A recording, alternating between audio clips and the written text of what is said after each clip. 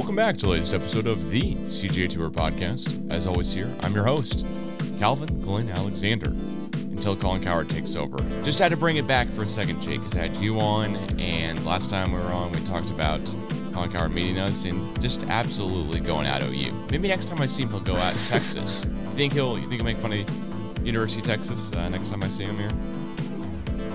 I would hope so. I mean, Texas is much easier to make fun of than OU, in my opinion.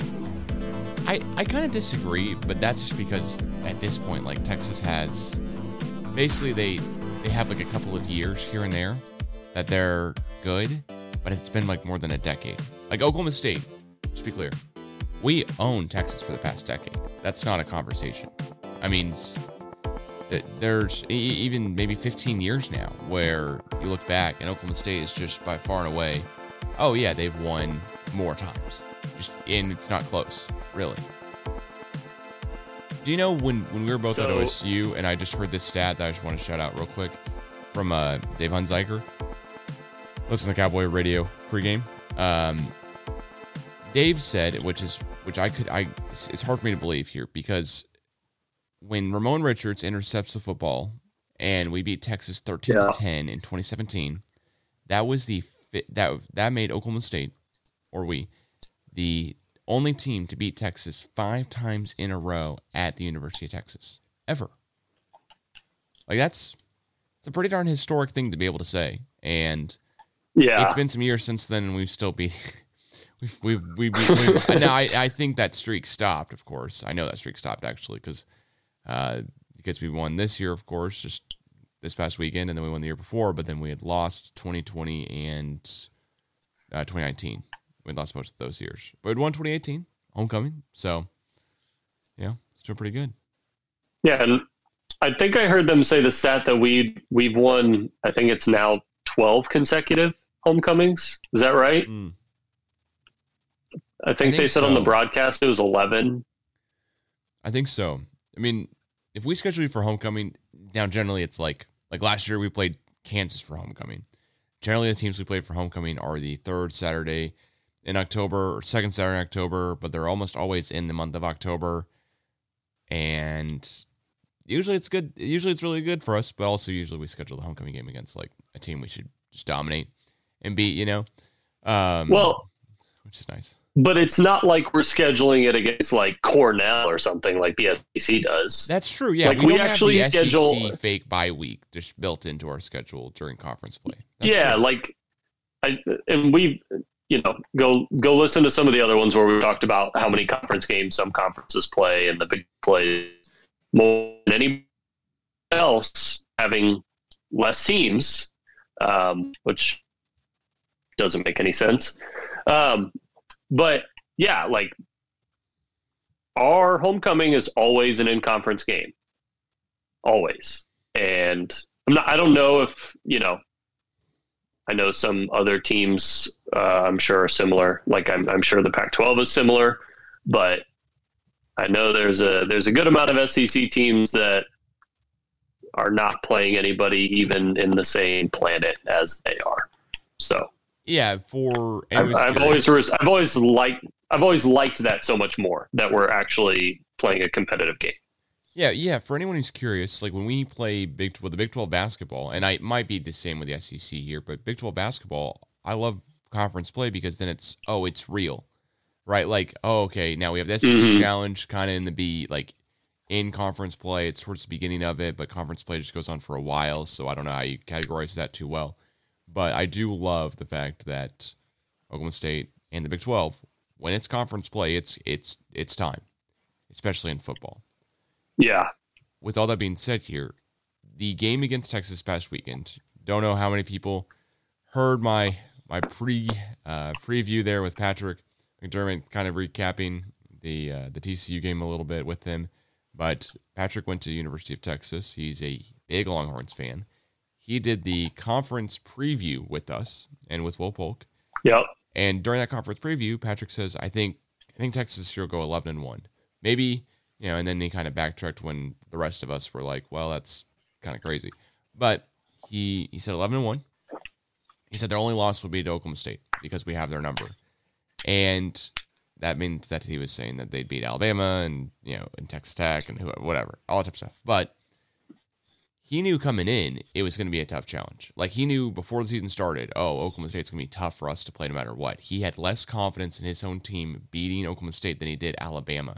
Granted, one's at home, one's away, but I don't think that makes much of a difference. One's top 4, top 2 in the country. I think Alabama might be 3 or 4 right now, maybe 6. But they were definitely like number 1 or 2 in the country when the season started. And he said then, yeah, you know what? I think Alabama might lose to us as Texas, who did not make a bowl game last year. I think that's just facts, right? Like, lost to Kansas. And he had more confidence in his team beating Alabama versus beating Oklahoma State. When we both, watched the game this past weekend, I get it now as a Texas fan.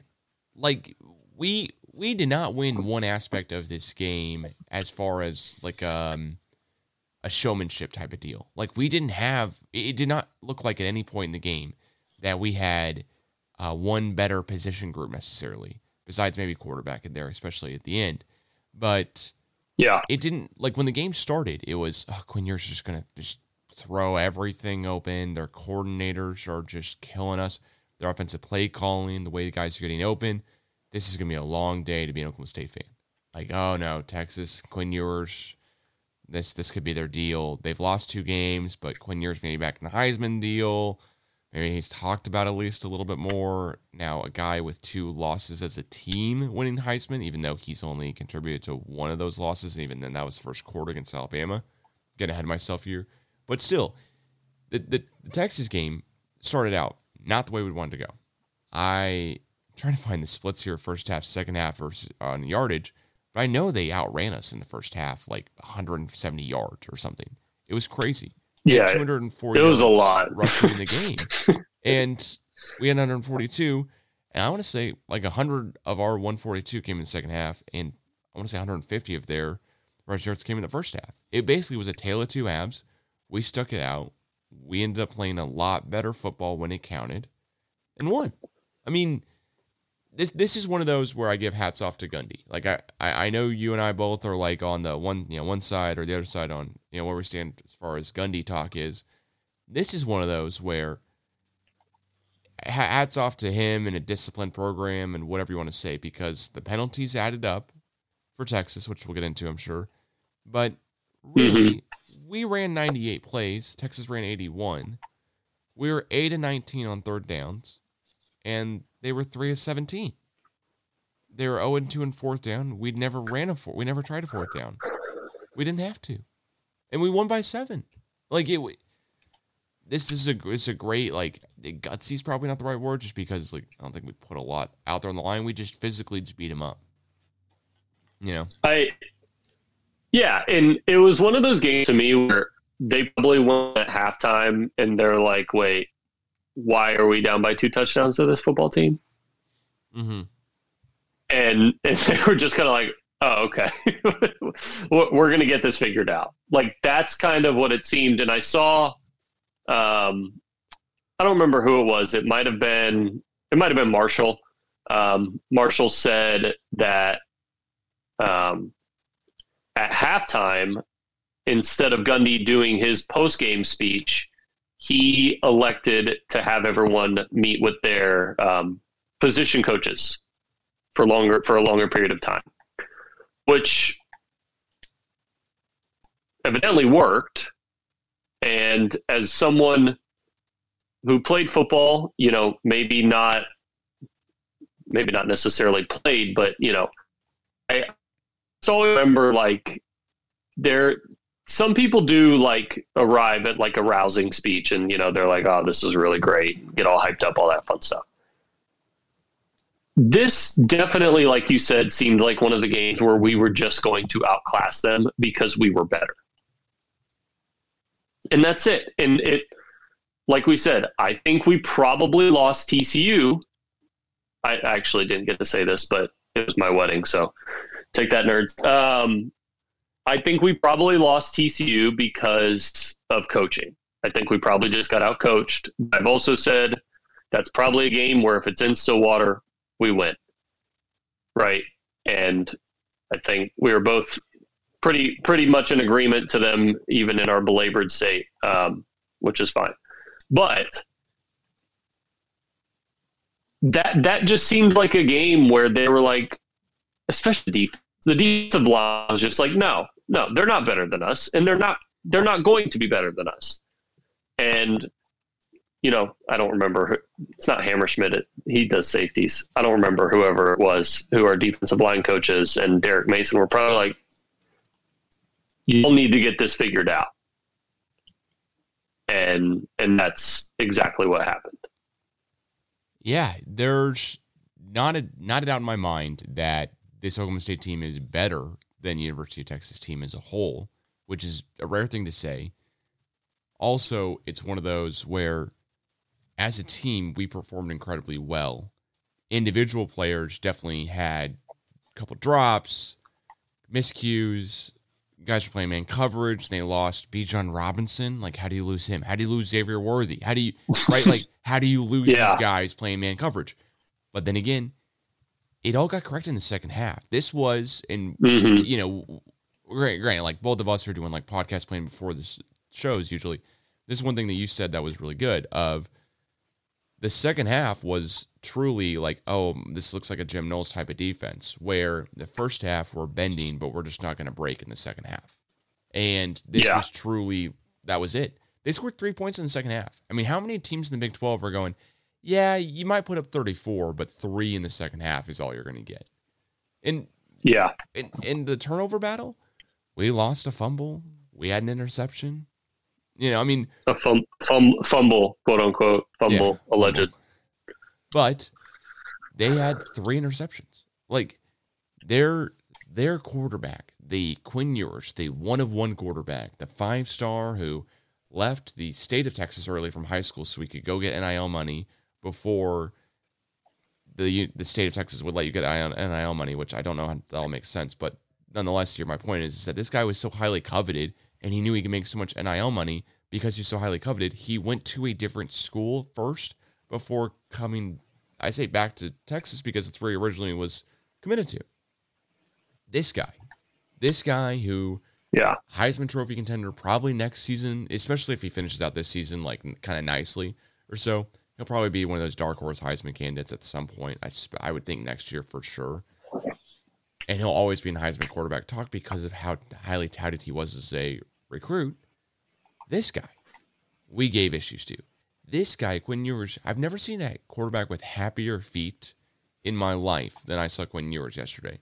And maybe I'm being too hyperbolic here because it's a bunch of reactionary stuff, but I don't necessarily know if that's true because I cannot remember the last time that a guy was just overthrowing guys left and right. And there were a couple passes that hit Texas receivers' hands they dropped, too. I mean, this is not all on him, but passes were just getting sailed over guys' heads. The very last play they have of the game where we intercepted, that hits the receivers in the hands. It's a contested ball. It's hard to catch, but it's the receiver in the hands. You know what I mean? Like it's right it's in one the of hands. those, like, okay, like if you're a 4 or 5 star guy, you would expect to pull that in no matter what. And in Oklahoma State, when we don't pull those in, it's like, oh gosh, you gotta be kidding me. So I think it's fair to give Texas some crap for not pulling that ball in at the end there because they're only down 7, and that would have been a big play. And so let me ask you this, and I don't necessarily think our defense is better than Alabama's, right? I'm not going to say that. No. But this is just kind of like a anecdotal question. Quinn Ewers is probably still hurt, right? Oh yeah. He's got to be a little bit banged up for sure. Because you don't come out looking like he did against Alabama in the first game of the season and then look like he did against us. And, because people were saying, oh, well, it's windy. Well, Spencer Sanders had to play in the wind too. The wind wasn't making him sail balls, because those balls were like sailing. They weren't even like, there were a couple that got blown away. Like, he was gun shy, clearly, like you said. He was gun shy. And, I mean, who wouldn't be if you already sustained, seemed like a sternum or shoulder injury against Alabama, and then you have to come play this defensive line where everyone on it is like 24 years old and 6 years older than you. And the first hit, you're like, yeah, I'm not ready for this. That would make me have 30 incompletions, not the wind. Well, also the 30 incompletions is something where, like, as we talked about several times, I think I know football, right? But when I use football terminology like happy feet, I try not to use that all the time because I'm not as well versed. But I think that's the perfect thing for this guy because our guys just kept getting to his feet. Like, their offensive line is good. They have guys who, Gundy in the Monday presser that came out today, had today and stuff, said he thinks their offensive tackles and linemen will get drafted. I think they will too. Supposedly every Texas University or University of Texas, whatever, offensive line guy is getting like a $50,000 a year, part of their NIL deal. So they're all getting like a very public amount of money. That's very well versed. That's what more than a bunch of people making this. That's more than the average income in the state of Oklahoma. So point being, these guys are really good, right? Like they are really, you are one of the best if you're getting one of those NIL deals. And our defensive linemen were still getting to him, but they weren't getting to him like we weren't just wrapping him up. We didn't get called for one penalty, so there was no roughing the passer penalty on us, right? We'll get into that maybe in a second here. But we were really getting at his feet. It really was one of those things where we were making him move his feet because we were going to almost get to his feet every single time. That's why I'm using that happy feet type of description because it was almost he wasn't super worried about us just blowing him up because we really didn't do that. Like, we really didn't. We've seen so many passer penalties that, like, are just bogus. And we didn't get called for one because there wasn't any bogus one to call us for because we didn't get to them. We just got to his feet. Yeah, we couldn't let him play on his feet and actually put some spin on it. It was a lot of, like, Trace Ford's here, like, now. Like, that, it wasn't... He was just getting nervous because, like, Colin Oliver and Trace Ford, it's like, okay, you actually have, like, 2 seconds, 3 seconds to get rid of the ball. Yeah. And he probably actually had more time than that because, like you said, like, did we have a sack? I'm looking it up right now. That was the next thing I had a question about because I don't know if we had a sack. If we did, it wasn't a lot. No. It's not something that was a big impactful, like, oh my gosh, Trace Ford ended with 3 sacks this game or 2 or whatever, right? But he was clearly gun shy. He was clearly scared. I don't want to say scared, but he was aware that he was going to get hit, or at least that somebody was coming to hit him. Yeah. Yeah. And luckily, a lot of our guys are old. So they're a little bit more knowledgeable about, not taking late hits on the quarterback and all that kind of stuff, which is obviously really great. But, I mean, Trace Ford was just bull rushing. I mean, he was shoving over people. And I'm going to say this before we get into it, and there are a lot of other people talking about this too. There could have been a lot more holding penalties than what they called. Oh, a lot more. Well, the other thing, you can say that about a lot, but Quinn Ewers got protected a little bit more than his offensive lineman. Yeah, and I want to say this: there's no doubt in my mind you could have called Oklahoma State for 5 more penalties than we were called for. We were called for 2. One was an offset penalty, and the other one was declined. So clearly, the refs still know how to throw a flag when we're playing football. It's not like we were completely not called for anything. Texas being called for 14 is high. Don't get me wrong, but like we've been called for 2 penalties before in a game. This isn't the first time Oklahoma State's been called for 2 penalties. It's the first time we've had 0 penalties accounted for at the end of the game. I think I'm using the right verbiage there for that to make sense because. Yeah, every headline, the Barstool tweet, Oklahoma State gifted a win with 0 penalties called, all that crap. And gifted's probably the wrong word because I forgot what the Barstool headline said. But either way, we outplayed them. Like, this doesn't happen a lot. And this is the first time that I've, like, really tried to do a lot of pregame, post game analysis and stuff, especially about football, especially about Oklahoma State football, because I have done it for like Thunder stuff in the past. I've really gotten into that in the past with like BedlamBrother.com, whatever. But this the first time where I remember just key things from hearing on the radio or looking up stuff. Another key thing here is that in the past, Trace Ford would go out, right? He'd be injured.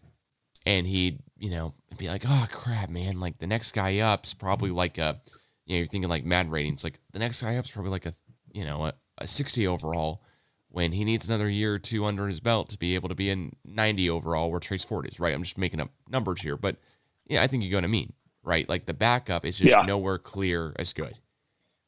This team, Hunziker said on the radio, Holcomb agreed, Adam Hildebrand also backed it up, where this was a main difference of, wait a second. It now looks like we've hit a spot in this program where we're good enough on backups to be good enough where when the backups come in, it's not a huge drop-off. Like, it's a drop-off, but it's not a huge one. You know what I mean? And that's just... That's an achievement within itself. That is such a good achievement to have as a team. And that's a milestone. I didn't know when I'd see that happen, but the press conference Gundy had after the game, the press conference Gundy has on the Monday mornings here, and the one he did today, was just, that's because of injuries. Yep, that's because of injuries. It was, how do you feel about all the freshmen getting playing time at wide receiver? How do you feel about all the wide receivers getting playing time that are rookies, and the running backs, and Jaden Nixon, and Ollie Gordon, etc.? Braylon Presley, right? It was, it's because they have to because we're injured. And hearing that repeatedly, it's like, oh, wait a second. Maybe that's because actually, we have a lot of injuries, but it doesn't matter.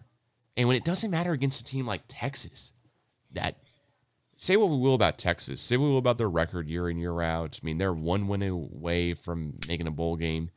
They're 5-3. We're 6-1. That's long, but that says a lot because their recruiting every single year is incredible, right? Like their recruiting, they're always top. They're always top in the recruiting, and it's not like it's a dramatic drop off to Oklahoma State, but it's enough of a drop off where we're not getting those same like Texas with another top 10 recruiting class. Like we're not getting that. We don't have a 5-star. Gundy doesn't have a 5-star recruit ever, I don't think. Right? Can keep as long as I can keep saying that. It's one of those things that you don't want to hang your hat on, but when you pull out wins against teams that do have 5 stars, it feels nice to say. Yeah. Yeah, and I mean, they're Texas, and there was a lot of stuff like penalties come down to coaching because I went through Adam Hunt's thread this morning, which was very good. Go check it out if you haven't. And like I said, I think we talked about this yesterday where I said there was one bad pass interference call. And then there was also the faux fumble, FAUX, the faux fumble that Texas also got the ball in. So those were the two things that were missed by the refs, which, whatever. Neither of those opportunities led to points. So it didn't. So it didn't. It essentially didn't matter. But when you're trying to drive, and did they have 2 false starts in a row? Yeah, it was a hold, and they had a false start and a hold on their last drive because your right tackle literally drags Trace Ford to the ground. That's a problem. And, there was something on that the other day too, or a couple plays prior where Trace Ford literally got like choke slammed to the ground. It was when they fumbled one of their snaps. And it's just, I don't mind Sark, but they're clearly not a very well coached team.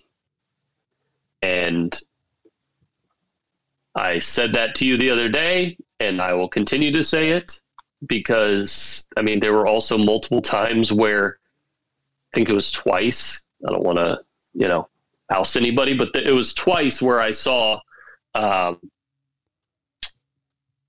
that players were screaming at their position coaches on the sidelines. They had to get held back. If you're complaining about the penalties and not about that,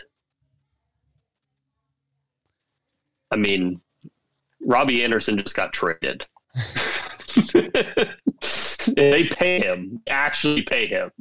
Then they still are. He's not paid by, but they traded him to go away. And that's a NFL person. Like, the person that was yelling at their coach at Texas might not be a football player forever, or that might not be his career.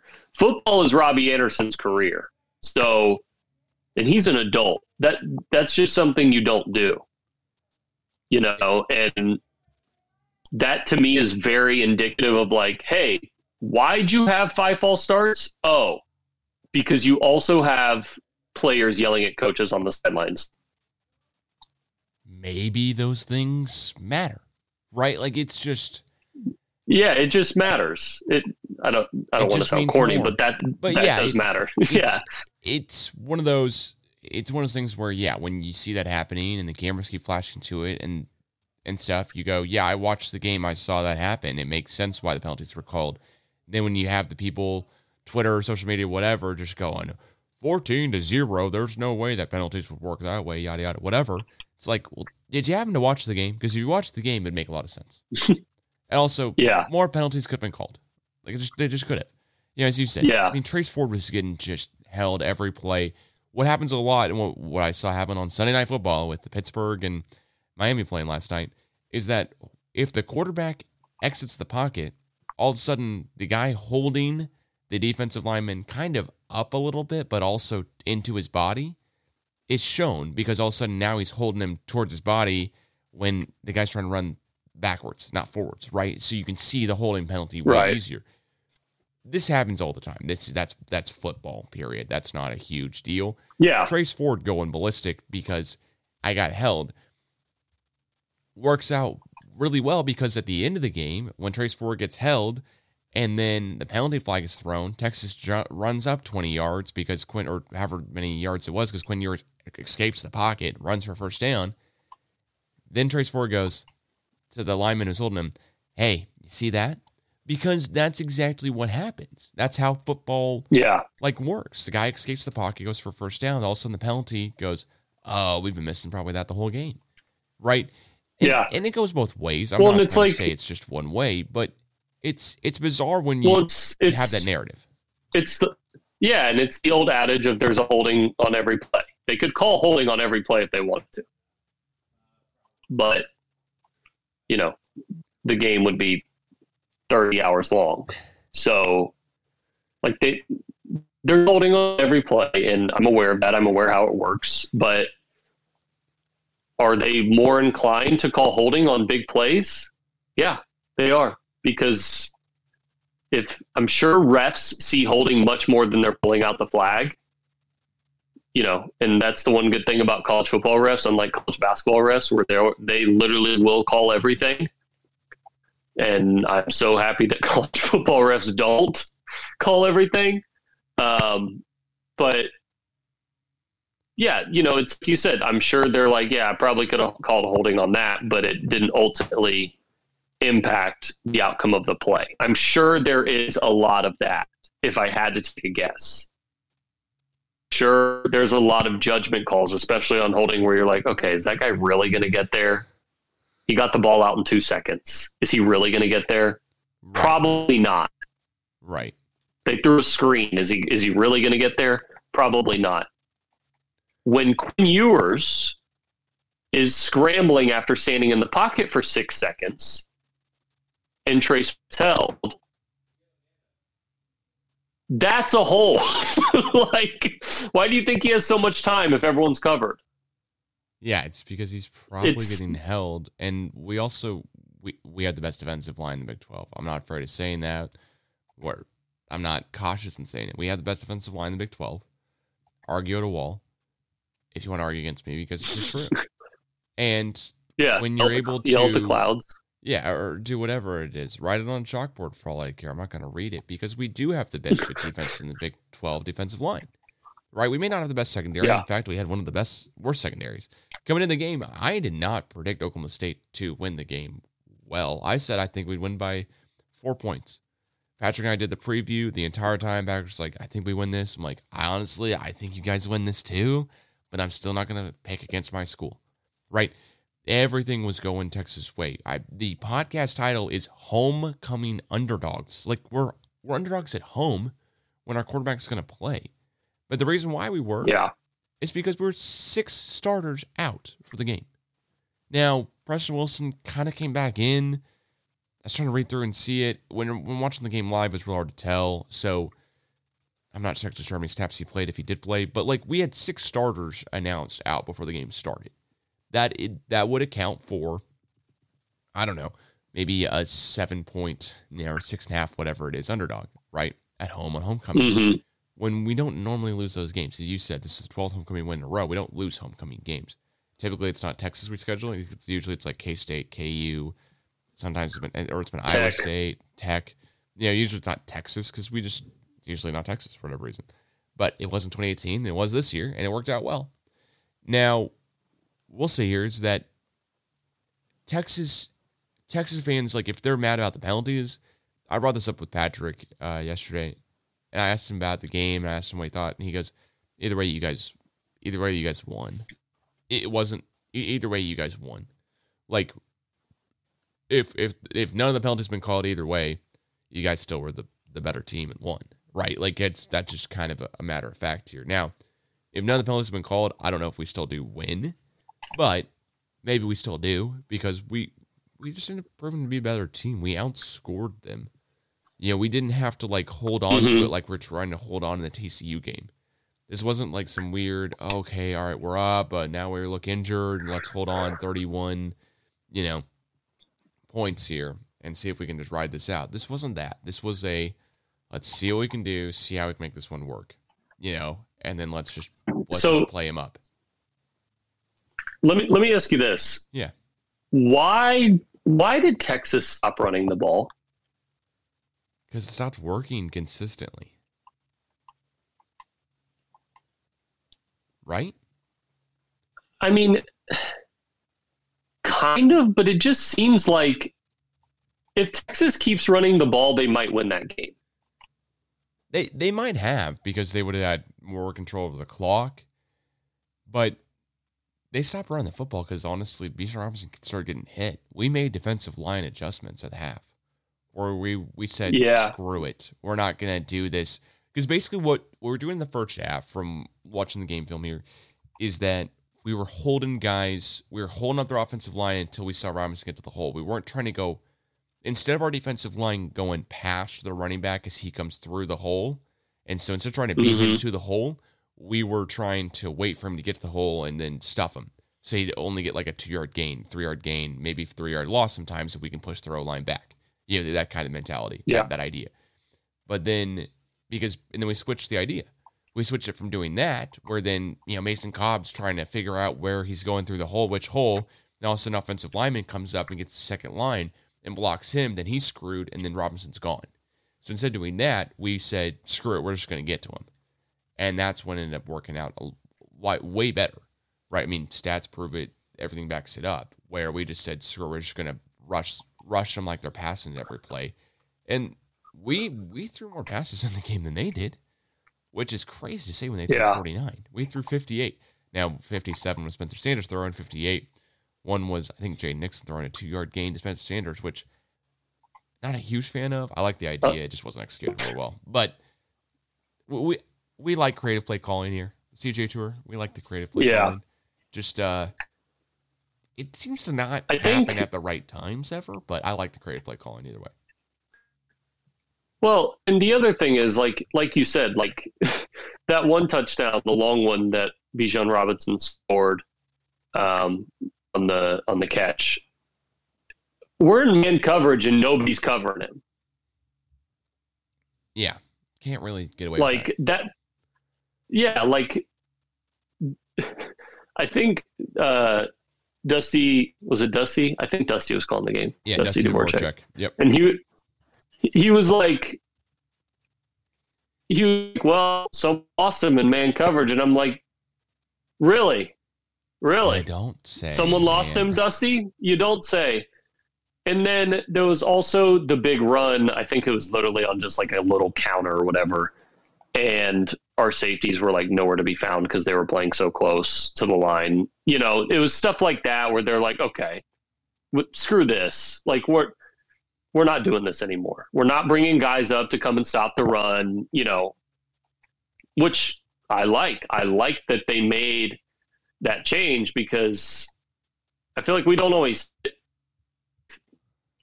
well, you know, sometimes with Oklahoma, we don't change at all. You know, sometimes they just like to beat a dead horse. But if that's one thing that I will praise Gundy about, or at least, you know, the defense, is they've been much more willing to adapt to what they're doing. A lot of, you know, clearly halftime coaching. I mean, this game reminded me a little bit of the Notre Dame game, the bowl game last year, where it's like, oh, okay, this guy sucks. Like, this isn't happening. And what, they gave up 3 points in the second half, right? Yeah. In the Notre Dame game. Yeah. And they're just like, no, we're not doing this anymore. This guy's not good enough to beat us. No. He's just not. Really and I think they kind of said the same thing about Quinn Ewers. And if I were Bijan Robinson, though, I'd probably be a little frustrated that I didn't get more carries down the stretch. That's totally fair, especially when you had control of the game, right? Like when you don't have control of the game, but running's working, it's like, well, I wish I could have carried the ball more. It's like, well, I mean, he had 24 carries. You know, it's not, but he averaged 5.5 or 5.8 yards a carry. Like that's pretty darn good. Now, we, on the other hand, that's a first down every 2 carries. Yeah. Now, we, on the hand, we averaged, I mean, Jaden Nixon averaged 8 yards a carry. Sanders averaged 3.9. Dominic Richardson averaged 1.8. But as a team, we averaged, I think Gundy said earlier today, 4.3, which is what I was trying to figure out here, which is the best we've had all season averaging yards. I'm happy with that. I'll take that every day. 4.3, I mean, you know what? That's a first down every 3 plays. That's winning football. It's a first down. Yeah, that's winning football. And, you know, but it's like I said, Texas's defense is not that good. No. It's not. And I said that even before we played them because I wasn't on the preview. And I said that even before we played them. Their defense is not that good.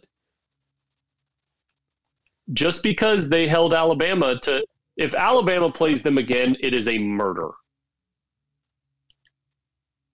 I think so. I really do. It's weird to say that, though, because of how close they played beginning of the year. But I think so. Maybe Alabama's just not that good. But I think so. Well, I also think that's partially true. I mean, I think Tennessee's really good, and I am a little biased there because my brothers go there. But they lost to Tennessee, for the first time in 15 years? Yeah, something great. I think. Yeah. Shout out to the University of Tennessee needing money for their field goals, by the way. Just want to throw that in there. Just shout out for the GoFundMe. That's one of those, like, hey, we'll just see if we can just get this. I like the ask. Oh, I forgot to bring this up at the beginning. The best storyline I saw after our game is Sark having to release a statement because he didn't stay to sing The Eyes of Texas. True. Yeah. He said that'll never happen again. He apologized for his players taking the loss too personally, which is just a classic, like, sorry, we care too much. We couldn't stand to be out there any longer. Which My bad. I guess, yeah. But funny nonetheless. it's just one of those. I'm gonna give everyone crap this whole entire week just because Oklahoma State won and I can't. But I looked up here. Trace Ford had 1 sack. That was the only player who had a sack for us, at least the whole game. And man, it's just we scored 14 points in the fourth quarter to win by 7. Like it's. I mean, you want to talk about a team that won. That's a team that went out there and won. I would say Texas lost it, but like they threw the ball 49 times for 319 yards. Their quarterback had 2 touchdowns. Now 3 interceptions, not good, but like their playmakers were out there to do what they could. Yeah, I mean, when Ewers had, and the sack by the way was for minus. I think it's gonna be hard to figure out. The sack happened to Quinn Ewers at some point for minus a yard. I mean, Xavier Worthy really had 4 receptions for 78 yards. Like that's bizarre. Why wasn't he targeted more? The Jatavion Sanders, number 0, had 6 receptions for 76 yards. So it just went off. It's weird the way that those guys were used because they just weren't catching. I mean, the ball wasn't getting to them at the end of the day. Like the ball was sailing over their heads, or they were just not pulling it in. I'm surprised they didn't throw it to that more. Yeah. Because he's huge. Yeah. Well, and the last thing else I want to say about Texas before we get to the preview the K-State game here. So every year, you and I do like a conference preview of sorts, right? And we're not really projecting Texas to be the top of the Big 12 almost any year. This year it was like, well, Quinn Ewers might be the real deal. I think that's what I was saying before. Wanted to, of course, admit when I'm wrong because he doesn't look like the real deal against us. And this year it's like, okay, but still Texas might go 9-3, 8-4, somewhere in there. You know what I mean? That's what they're on par for this year. They lost to Alabama. They lost in double or single overtime to Texas Tech. They lost to us. That's 3 losses. Like, I don't know necessarily why anyone who follows the Big 12 or follows Texas football is that shocked to see a team go 9-3, 8-4 every year when it's like, well, that's now if Texas goes 5-7 or if Texas goes 6-6, yeah, I'll be pretty surprised. But coming down the stretch here, they play at K-State after their bye week, and then they play TCU at home. That'll be tough. Then they go to Kansas and they have Baylor at home. Like, they should no matter what get to 7 wins. They should no matter what beat Kansas and Baylor. And then if they beat, and no matter what, it's a tough thing when it's Texas and Kansas. But, Texas K-State will be tougher. They'll probably, I would think they'll lose to TCU, but they have that at home. So who knows?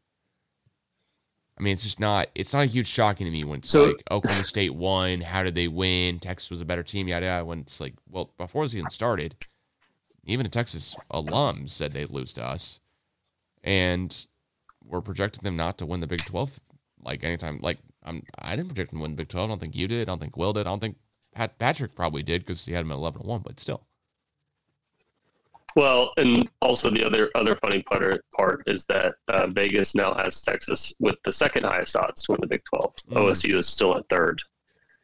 So Vegas at this point is just taking people's money. They have to be. There's no way that they can actually believe that. Especially considering Texas might not even make it. Oh, to the Big 12 champion? Yeah. Yeah, there's a good chance they'll make it to the Big 12 championship. Yeah. Like, we'll speak on Kansas State in a second, but Kansas... They don't, really, honestly.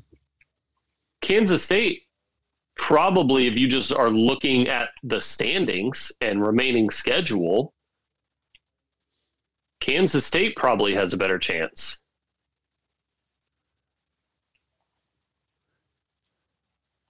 Yeah. Have Texas and K-State played yet? No, they play after. So they play right after this week. Like Texas is on a bye week this week. Then they play K-State. Okay. So K-State gets a royal treat. They get to play us than Texas. Of course, we're doing the same deal here. Our schedule running up here is, we had Texas, of course. Then we've got K-State. Then KU, which looks a lot easier than it did like 2, 3, 4 weeks ago when Jalen Daniels was healthy, their quarterback.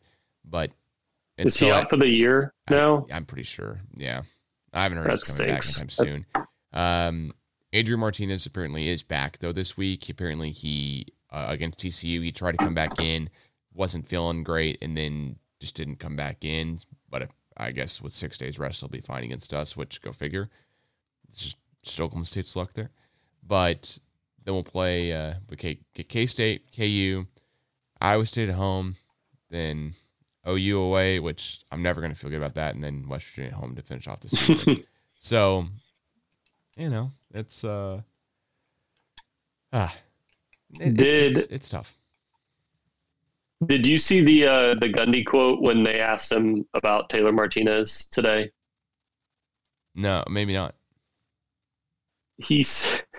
They asked him if, I think something along the lines of is Martinez going to play, and Gundy sarcastically said, "Yeah, I called him this morning. He told me he was going to play." Oh yeah, that's so. I watched the whole press conference earlier today when I was taking lunch, and that was great. Like, yeah, Gundy's like, yeah, no, with 6 days rest, I bet he'll play. At this point, I can probably guess what's going to happen. I usually guess right. I think is what he said too. Which figure. Because it's like such a ridiculous question. Well, and also, what I think is really funny about like the Gundy press conferences and what you don't see happen in the NFL, but what I forget when I'm, a former Oklahoma State student, as you as well, it's like there are literally like kids in there, like 18, 19-year-olds in there. Maybe it's probably like more 21, 22-year-olds because it's like the senior editors and that type of stuff doing the football, right? But like everyone's curious. Like, I mean, if Jenny Carlson or Barry Trammell, the Oklahoma writers or whoever had asked the same question, hey, do you have any inclination if Martinez is going to play or not? And we're all curious. The first thing Gundy opened up last week was, if we don't talk about injuries, we'll be good. It's like, all right, we'll do it. We want to ask you if your players are going to play. And if you're not going to tell us if your players are going to play, then like, what are we doing? So that's tough. I mean, I don't know. I'm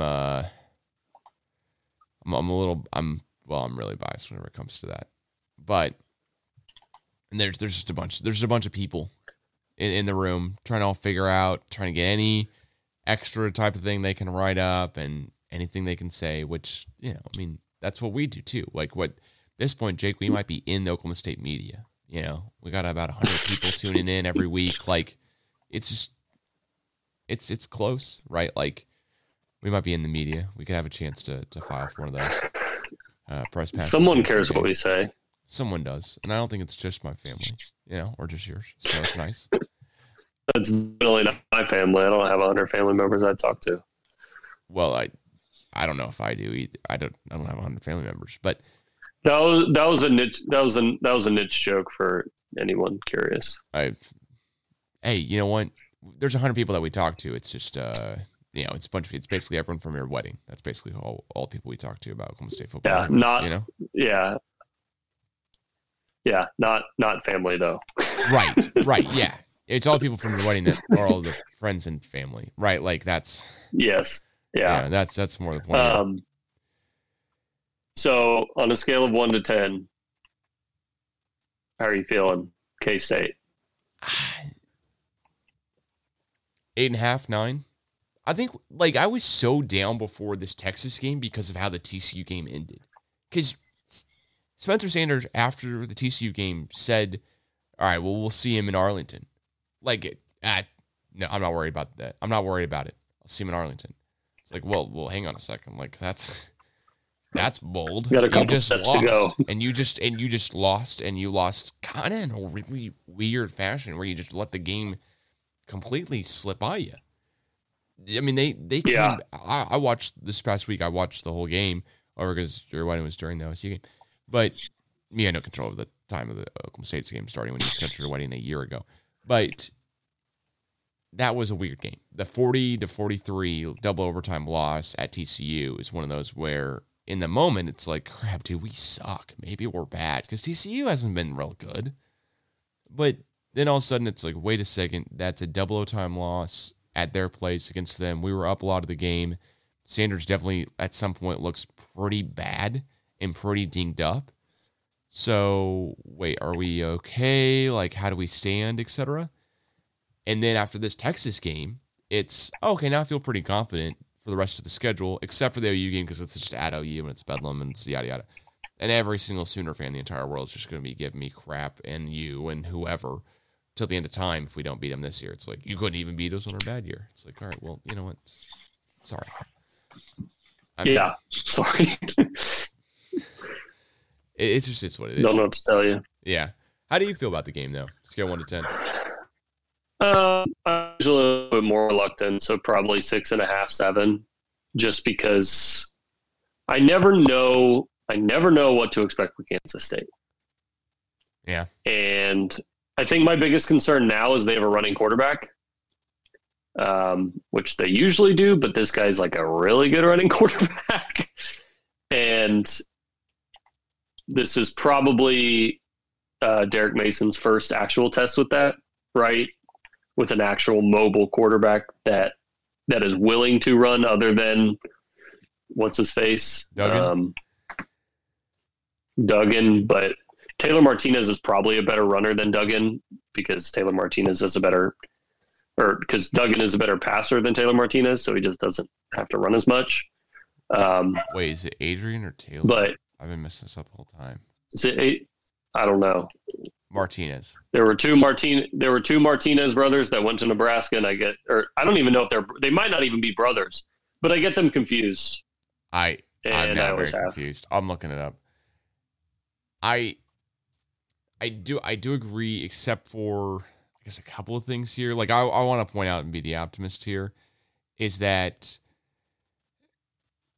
I mean, like against the spread, K-State is 5-0 in its last 5 games against the spread. Oklahoma State is 4-1 straight up in its last 5 games when playing K-State. So it's the stats here I'm getting are like bizarre, just to be honest. Yeah. And maybe this isn't even from this year because it says Jake Waters, which is that their backup? Like, police report, what are you doing here? I mean, it's senior quarterback Jake Waters has now gone 4 games without throwing a pick. Like, what? That's not the guy. I don't even know who that is. This is our. I don't know who that is. When you Google Oklahoma State Cowboys versus Kansas State Wildcats betting odds and pick, the first article it pulls up is from October 28th, 2014. Just letting you know. Just in case anyone was curious, it's from 2014. Shout out to Bleacher Report for having a 2014 article as what it is. Good Lord. There's just no way. They've got their SEO going, obviously. They've got that fine-tuned up there for sure. That is search engine optimization for all you non-media people. And for the youths. The youths. Yeah, I was like, who's the heck's Jake Waters here? I'm glad I'll have to. Well, I won't edit this out because it's too funny at this point. But they just made a cent off your click from 8 years ago.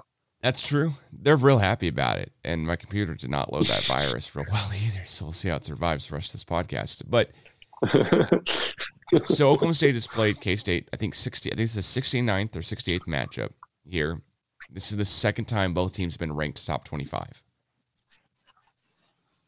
Kind of crazy, right? Wow. Yeah. And this just, I would also say it's bizarre because, well, we are, K-State's coming in now a narrow 1.5 favorite.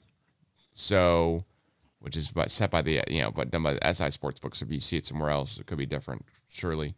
But, I mean, I feel pretty good because, Texas ran the ball and we made adjustments.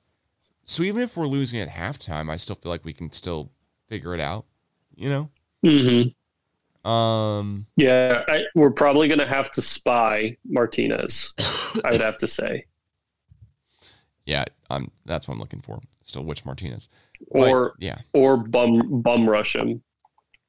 And that might just be what we end up doing because it worked really well against Texas. And I don't think that.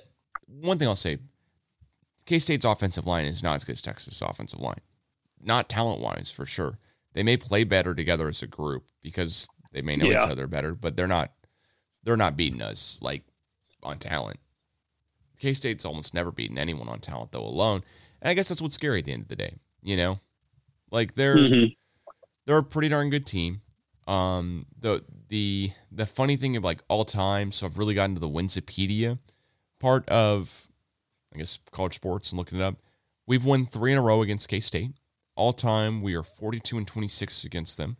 That's all, of course, in football.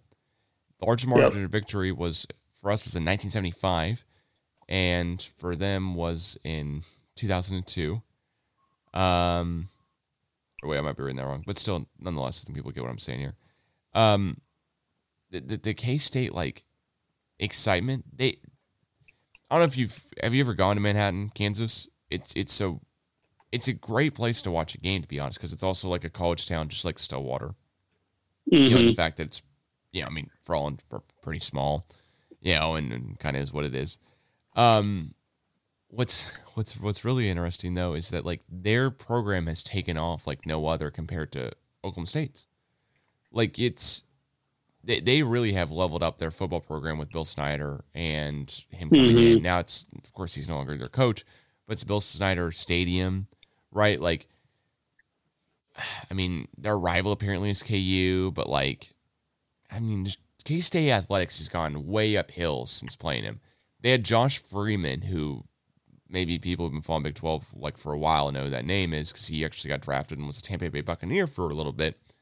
But their football program has gone way uphill. And with that being said, they also had Colin Klein. They had Colin Klein too. Yeah, that's a good. And then they had a starting quarterback in an NFL game this year. Actually, it was a 7th round draft pick, Skylar Thompson for Miami. Whenever Tua Tagovailoa and the other guy who wears 2 gloves on both hands on each hand, Teddy Bridgewater went out. So it's kind of a fun fact. And Lockett went there as well. Lockett went there too. Tyler Lockett. Yeah. Was it Sproles? Did Sproles go there? Yeah, pretty sure Darren Sproles went. Is there a TCU? Yeah. That's Sproles, but definitely a purple Big 12 team for sure. Yeah. With all that being said, and with me hyping up their program, right? Like, when you look at Winsipedia, every single box that you can have on like all-time record, national championships, conference championships, bowl games, wins all time, bowl record, consistent All-Americans, Heisman winners, draft picks, first round, weeks in the AP Bowl. It's all Oklahoma State. Like it's all orange there. I mean, we've been to 32 bowl games to their 23. What's another one that's fun here? We've gotten 20 consensus All-Americans to their 13. But mainly here, we've had 21 NFL first-round draft picks. They've had 5. Like, we should beat K-State every year. It shouldn't be tough. But Adrian Martinez, which I did find, is not a horrible quarterback and definitely has experience playing against us before. So, I mean, at least in like the idea that he used to play for Nebraska and we used to play against Nebraska before he was probably even in college. But still, it's a fun thing it'll be a fun game. Like I'm not too worried about it because I think talent-wise we're better. I think we'll have a chance to get a little bit healthier. And also we found a way to win this past weekend, which is huge.